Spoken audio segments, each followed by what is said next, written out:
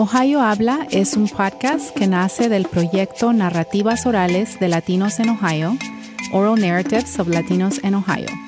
Exploramos la experiencia latina con entrevistas en español, inglés y Spanglish.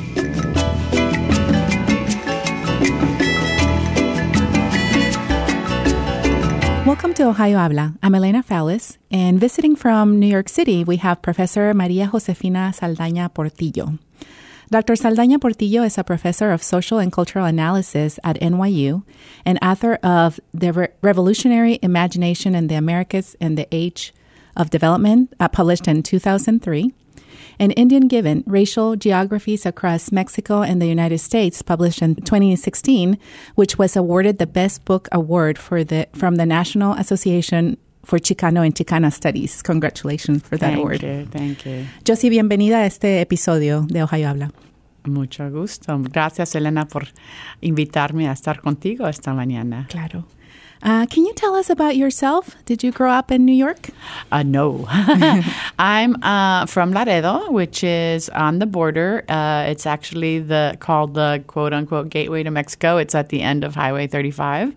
And it's actually now the largest inland port. We have the most traffic of goods going both ways in trucks and trains. Mm-hmm. And so, I grew up on the border, and that's why I'm compelled to write about the borderlands in my second book. My first book was about Central American and Mexican revolutionary processes. Mm-hmm.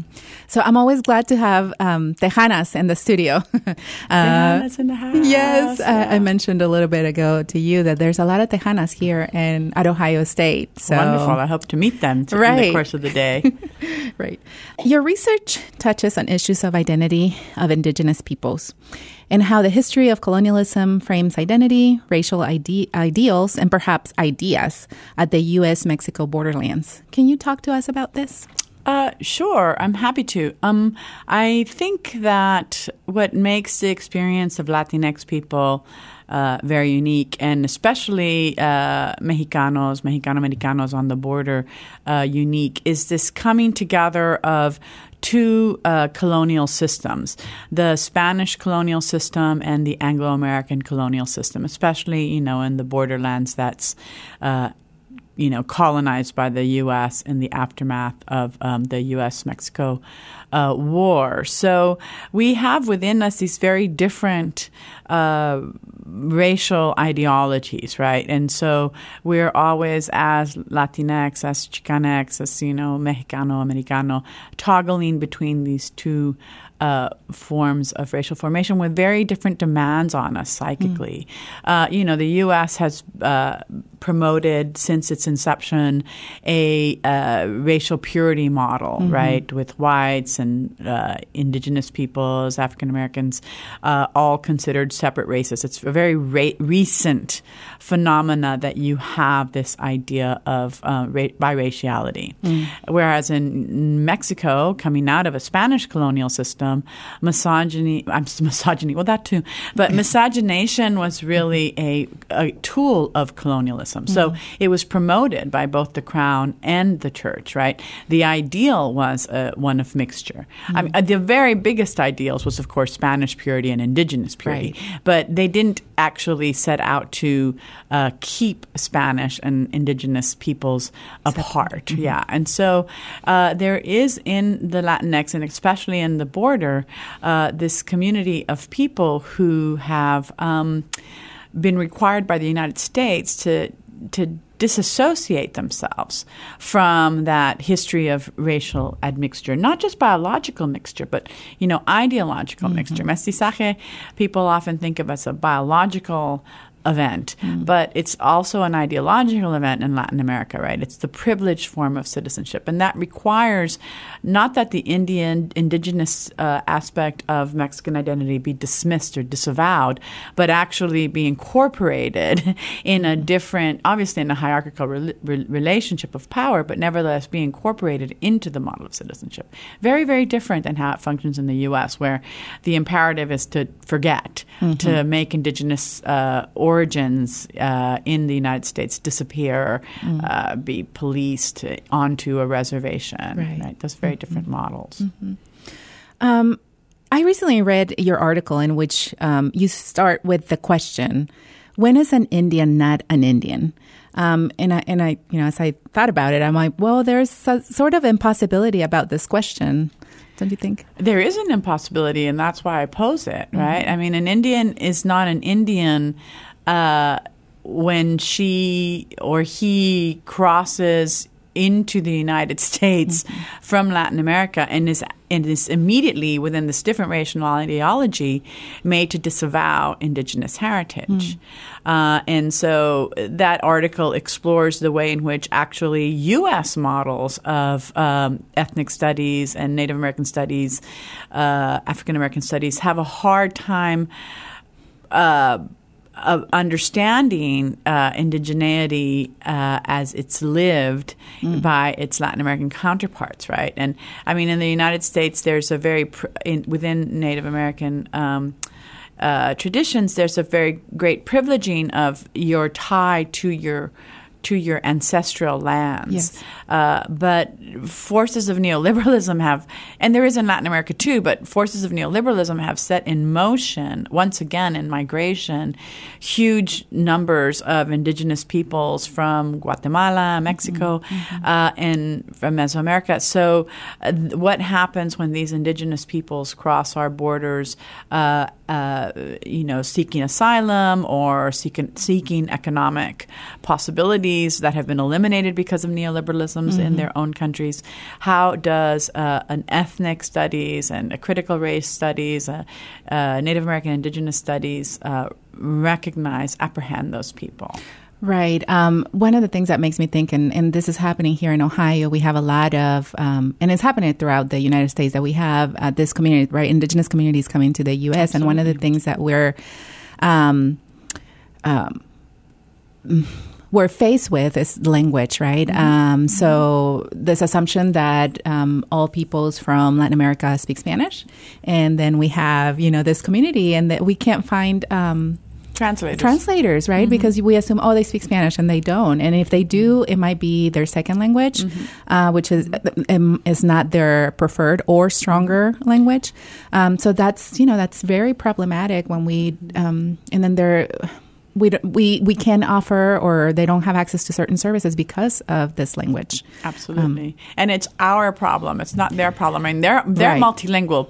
They're often multilingual peoples because, they might speak Tojolabal, but their neighbor speaks Chol, and, their other, another pueblo right next door speaks Celtal. And so Spanish is often their third or fourth language, right. because they have come from communities that are very, very much, intertwined and have learned each other's languages. And Spanish is indeed a second or third language.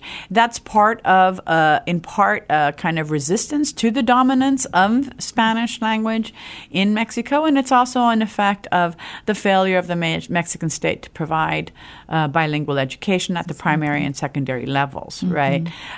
School levels. Yeah, but we have to recognize that as an ability rather than a disability on their part, and and find out how we can better serve them. Yes, we had just a recent incident a few months ago where there's this man that was here from Oaxaca. Had an accident, and they somehow were able to contact the father, and he came, but he didn't speak Spanish. And it was very hard because he had to make decisions, and he couldn't because he didn't understand, and it was very tragic in many ways. But I think members of our community, the Latino community here in Ohio, we saw it as a problem on our end, right? Never as well. He doesn't speak English or Spanish, right? But what can we do so that we can reach and have access to different kinds of languages of the people that live here?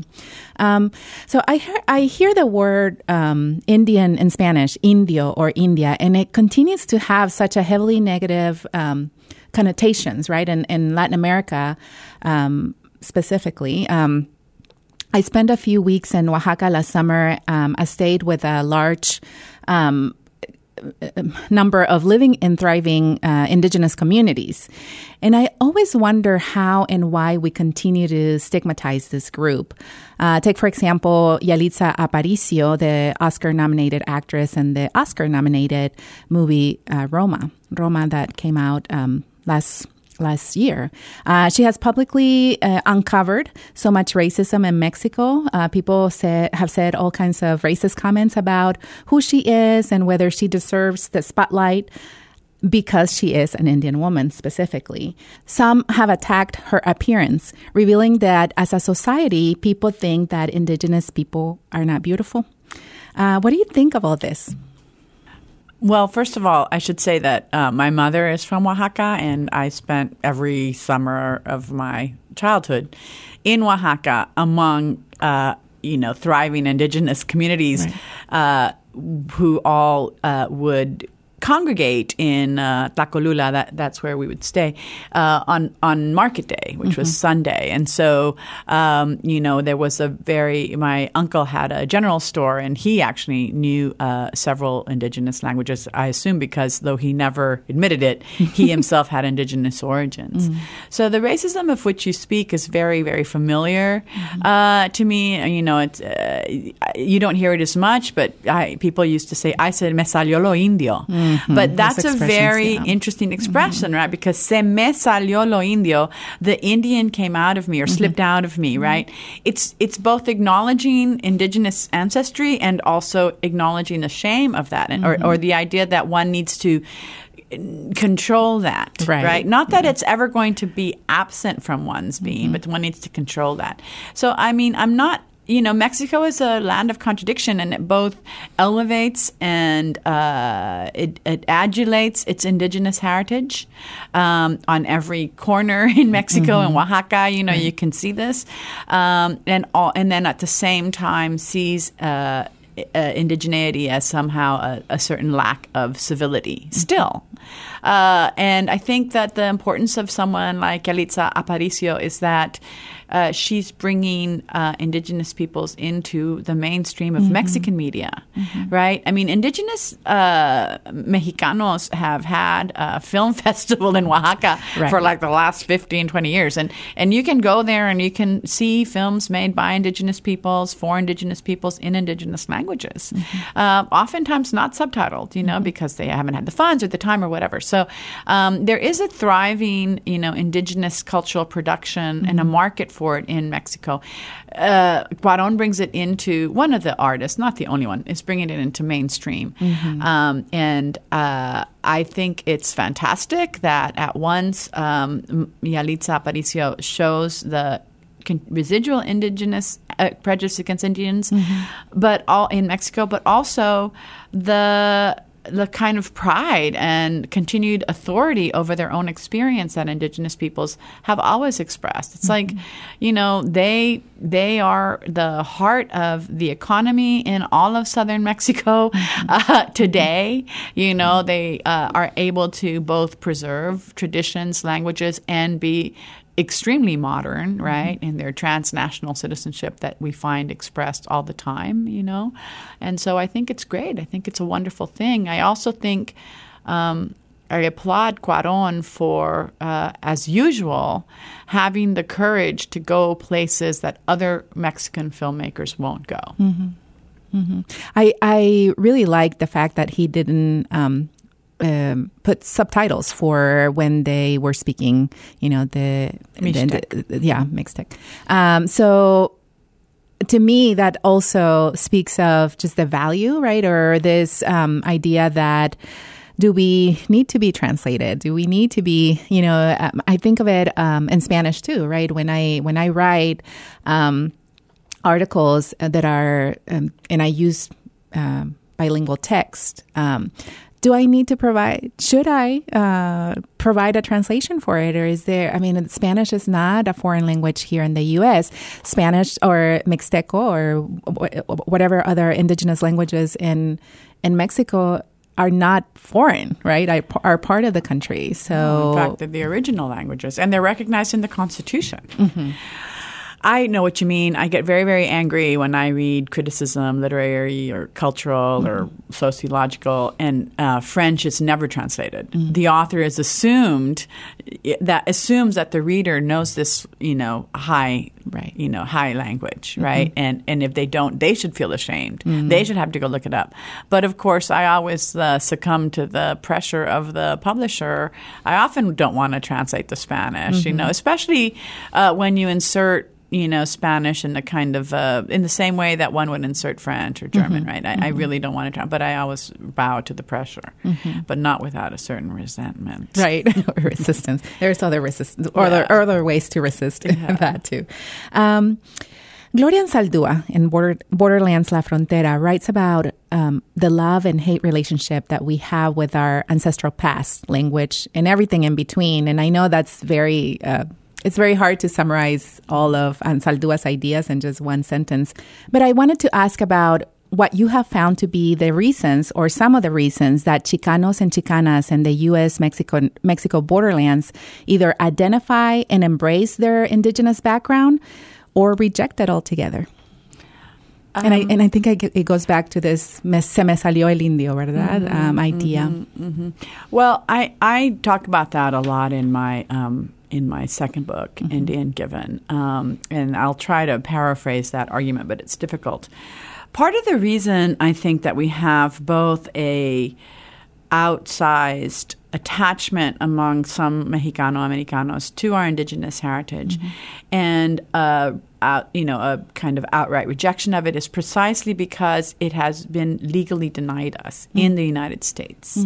There is no way to apreciar el indígena en nuestra cultura in the United States. There is a legal prohibition against Latinos identifying with their indigenous heritage. The Treaty of Guadalupe, when it was signed by the United States and Mexico, it very clearly laid out that all Mexican citizens that were being annexed, to use a kind of neutral word, into the United States were to have the full rights and privileges of U.S. citizens. But of course, at that moment, the Mexican nation had already fully recognized all indigenous and Afro-Mestizo peoples, Mexicanos, as full citizens. Well, the male ones, obviously. And so the way in which the United States, when it has to implement the treaty, repeatedly territorial governments and the United States government say, oh, well, this can't be right. John Marshall writes a decision. I believe it's John Marshall. I'm not 100% sure. I'd have to check the scholarship. But one of the judges writes a decision that says, oh, the Mexicans couldn't possibly have included indigenous peoples in this, Indians in this, because Indians are children, and they need our tutelage. And the same with Afro-Mestizos. They couldn't possibly have meant to include blacks as full citizens, but they did. The first president of Mexico was indígena from Oaxaca, Benito Juárez. And the third, Vicente Guerrero, was Afro-Mestizo, right? And so, they very much intended to include that. And so oftentimes, in order to keep lands or in order to keep any citizenship rights, Mexicanos had to go to court and affirm that they had absolutely no indigenous or black heritage. So it's a legal injunction, right, to disavow that. And when that kind of disavowal happens, it creates a kind of a trauma, right, at the level of I think of it as a kind of historical unconscious that we carry around with us, right? We're not allowed to identify with that indigenous past. Whereas in Mexico, like I said, my mother's from Oaxaca. Not one of my Oaxacan relatives, not only do they not deny their indigenous heritage, although I'm not entirely sure their right to claim it, but they don't claim to be indigenous, but they claim indigenous heritage proudly. They're so proud. Every time we go, we have to visit all of the different indigenous pueblos and see all of their art and purchase stuff. And of course, they have, relationships with all of these people, long-standing relationships of exchange because, son comerciantes, mi familia ahí. And so, you don't have to disavow it in Mexico, right? You don't necessarily claim it, you don't if you have left behind indigenous practices that you are no longer Indian. This is something Guillermo Bonfil Batalla makes clear in 1996, right? We have entire communities in Mexico that are peasant communities that are indigenous in everything but name, because they have been Latinized. They've been made mestizo culturally, but in some ways. But in other ways, all of their practices are still just like the indigenous pueblos next to them, right? So there is a intimacy with indigeneity in Mexico that in the United States we're forced to disavow, and that disavowal produces its counter reaction, right? Of a very strong attachment, right, to a kind of generic indigenous identity that I have critiqued in Anzaldúa many moons ago, an outsized attachment to this generic indigenous identity, and on the other hand, a kind of a racist rejection, an internalized racist rejection of the Indio within the Indio Bárbaro. And given the kind of political climate we live in today, where Trump, is claiming all Mexicanos are bad hombres, that is directly a result of the idea of the Indio Bárbaro and the borderlands, right? Of that was stigmatized as a savage barbarian out to kill you at every turn. You mentioned a couple times the term Latinx, and in the past few years, although the term is not that new, but it has been embraced by many. And I wanted to ask you what you think of the term and if it is as inclusive of indigenous Latin American identity as it claims to be.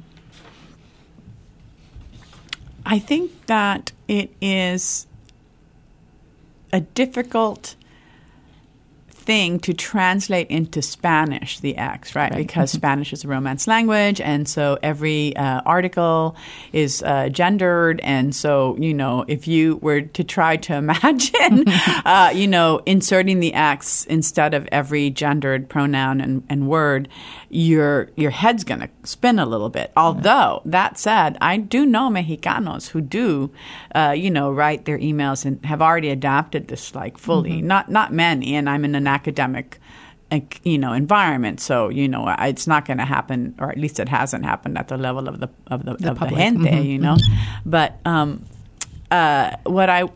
so I don't know if it's linguistically a challenge to imagine how you would introduce that in Spanish-speaking countries, in a broadly, how would you pronounce it? You know what I mean?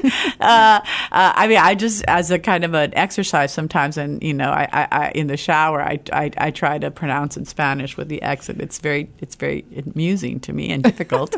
But I think that it does strike a note for thinking more complicatedly about gender that I think is refreshing, even in Latin America. I don't know if it's inclusive. I don't know how inclusive or uninclusive Latin American nations will find it. It is something that's developed in the United States and developed among Latinos, and many times even among ethnic studies in the U.S. There is a certain kind of pushing of our paradigms on Latin America. And, Mexicanos really resent it, academics especially, right? This kind of, this other form, this kind of from the left. But we'll see how it works out. Do you think it's only trying to be inclusive of genders? Because one of the things that I've had conversations about this, and I don't know if I completely embrace Latinx. I don't identify a Latinx. I want to keep saying I'm Latina. I'm not Latinx, I'm Latina, right? For other reasons. Sure. Which is, one of them is that as women, we fought so much, right, to be included, to not just speak of us as Latinos, but to put the A in there, right? To give us presence, voice. And but what the discussion has been about, this also points to our indigenous communities. And so I don't know if you've heard it in that way. I have. And the way I have heard the argument is that the X in something like Mexica, right? The X is a sound that the Spaniards encounter among indigenous peoples that they translate as X. But it's a sh sound. Sometimes it's translated as X, sometimes it's translated as CH. And so the argument is that when you attach the X at the end, then you are recuperating that erased indigenous history.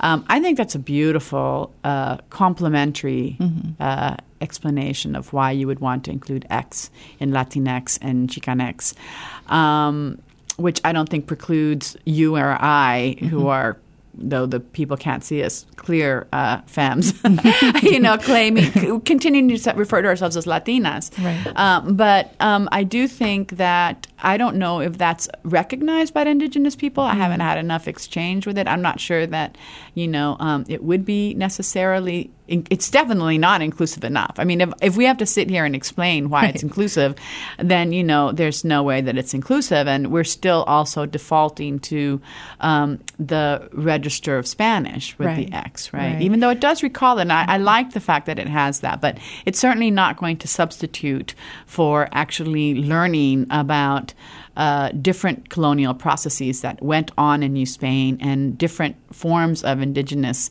subjectivity and identity that were created under that very different colonial matrix.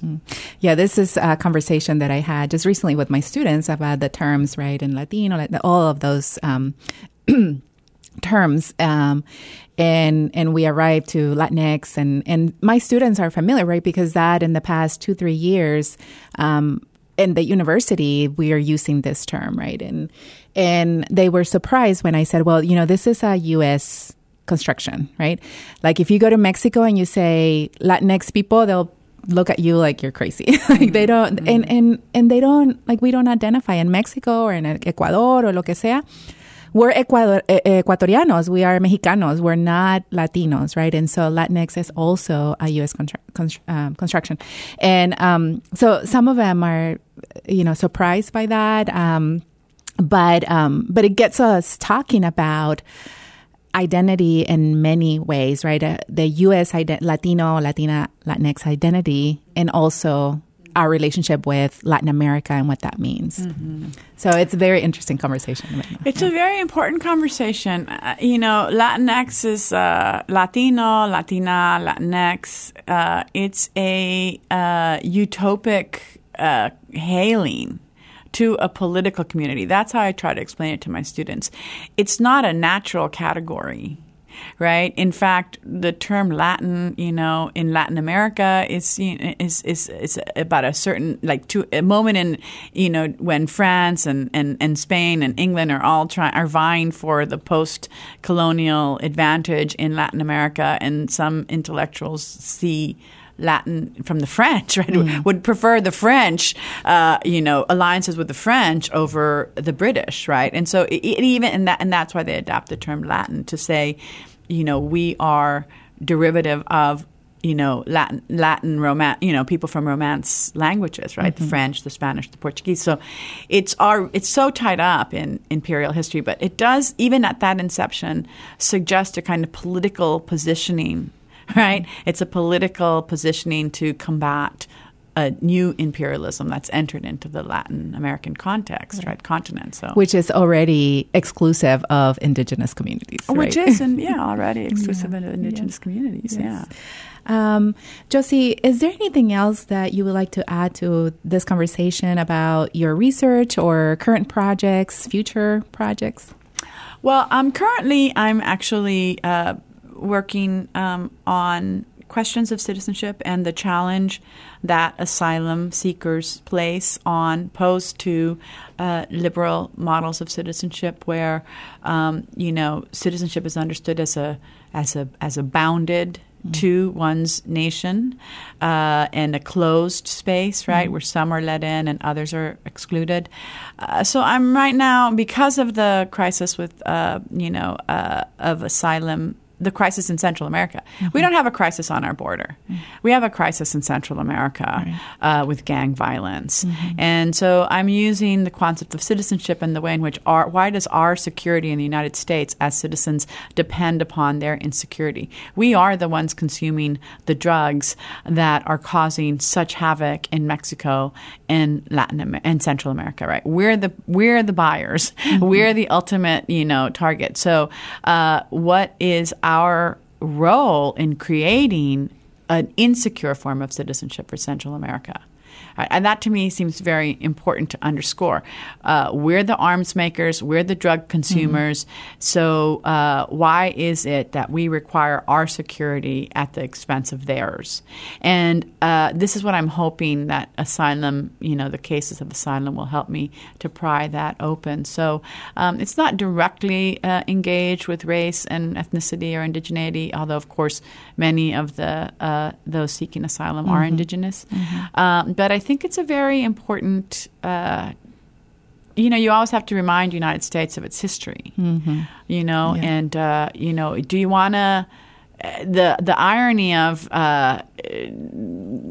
Trump's call to deport all of the Maras and all of the criminals, it's like, that's how we got into this problem in the first place, right? Because we deported so many U.S., not born, but U.S.-bred gang members in Los Angeles and San Francisco, and then we deported them all to Central America, a tiny piece of land, by the way, especially if you're just talking about the Northern Triangle.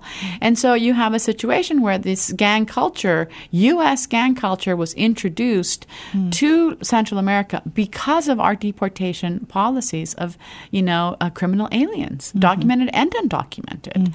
So, what is Amara? Amara Salvatrucha is, that's why they're called MS. This is how you know that it's a U.S. export, because they're MS-13 or MS-18. And why are they MS-13? Because the Mara Salvatrucha mixed with the Mexican mafia in California prisons and adopted 13 because of that alliance, because M is the 13th letter of the alphabet. In English, it's not the 13th letter of the Spanish alphabet, right? So that's how we know it's a U.S. product. And MS-18, it's because of the intersection of 18th Street and it's the 18th Street Maras because it's the intersection of, I think it's 18th Location, and Pico or 18th and Union in L.A. So, these are U.S. exports. This criminal culture is a U.S. export, and we're responsible for that. So, every time you talk about, extending DACA to dreamers, you should also talk about extending DACA to criminal aliens, because, otherwise we're never going to get out of this cycle of violence. Josie, thank you for visiting Ohio and this wonderful conversation. I hope you have a good time. And I know that you have a panel coming up. So, and I know you're fully prepared for it. Thank you for this conversation. Of course. A todos, gracias por escucharnos y recuerden seguirnos en Facebook y de compartir este podcast con otros. Hasta la próxima.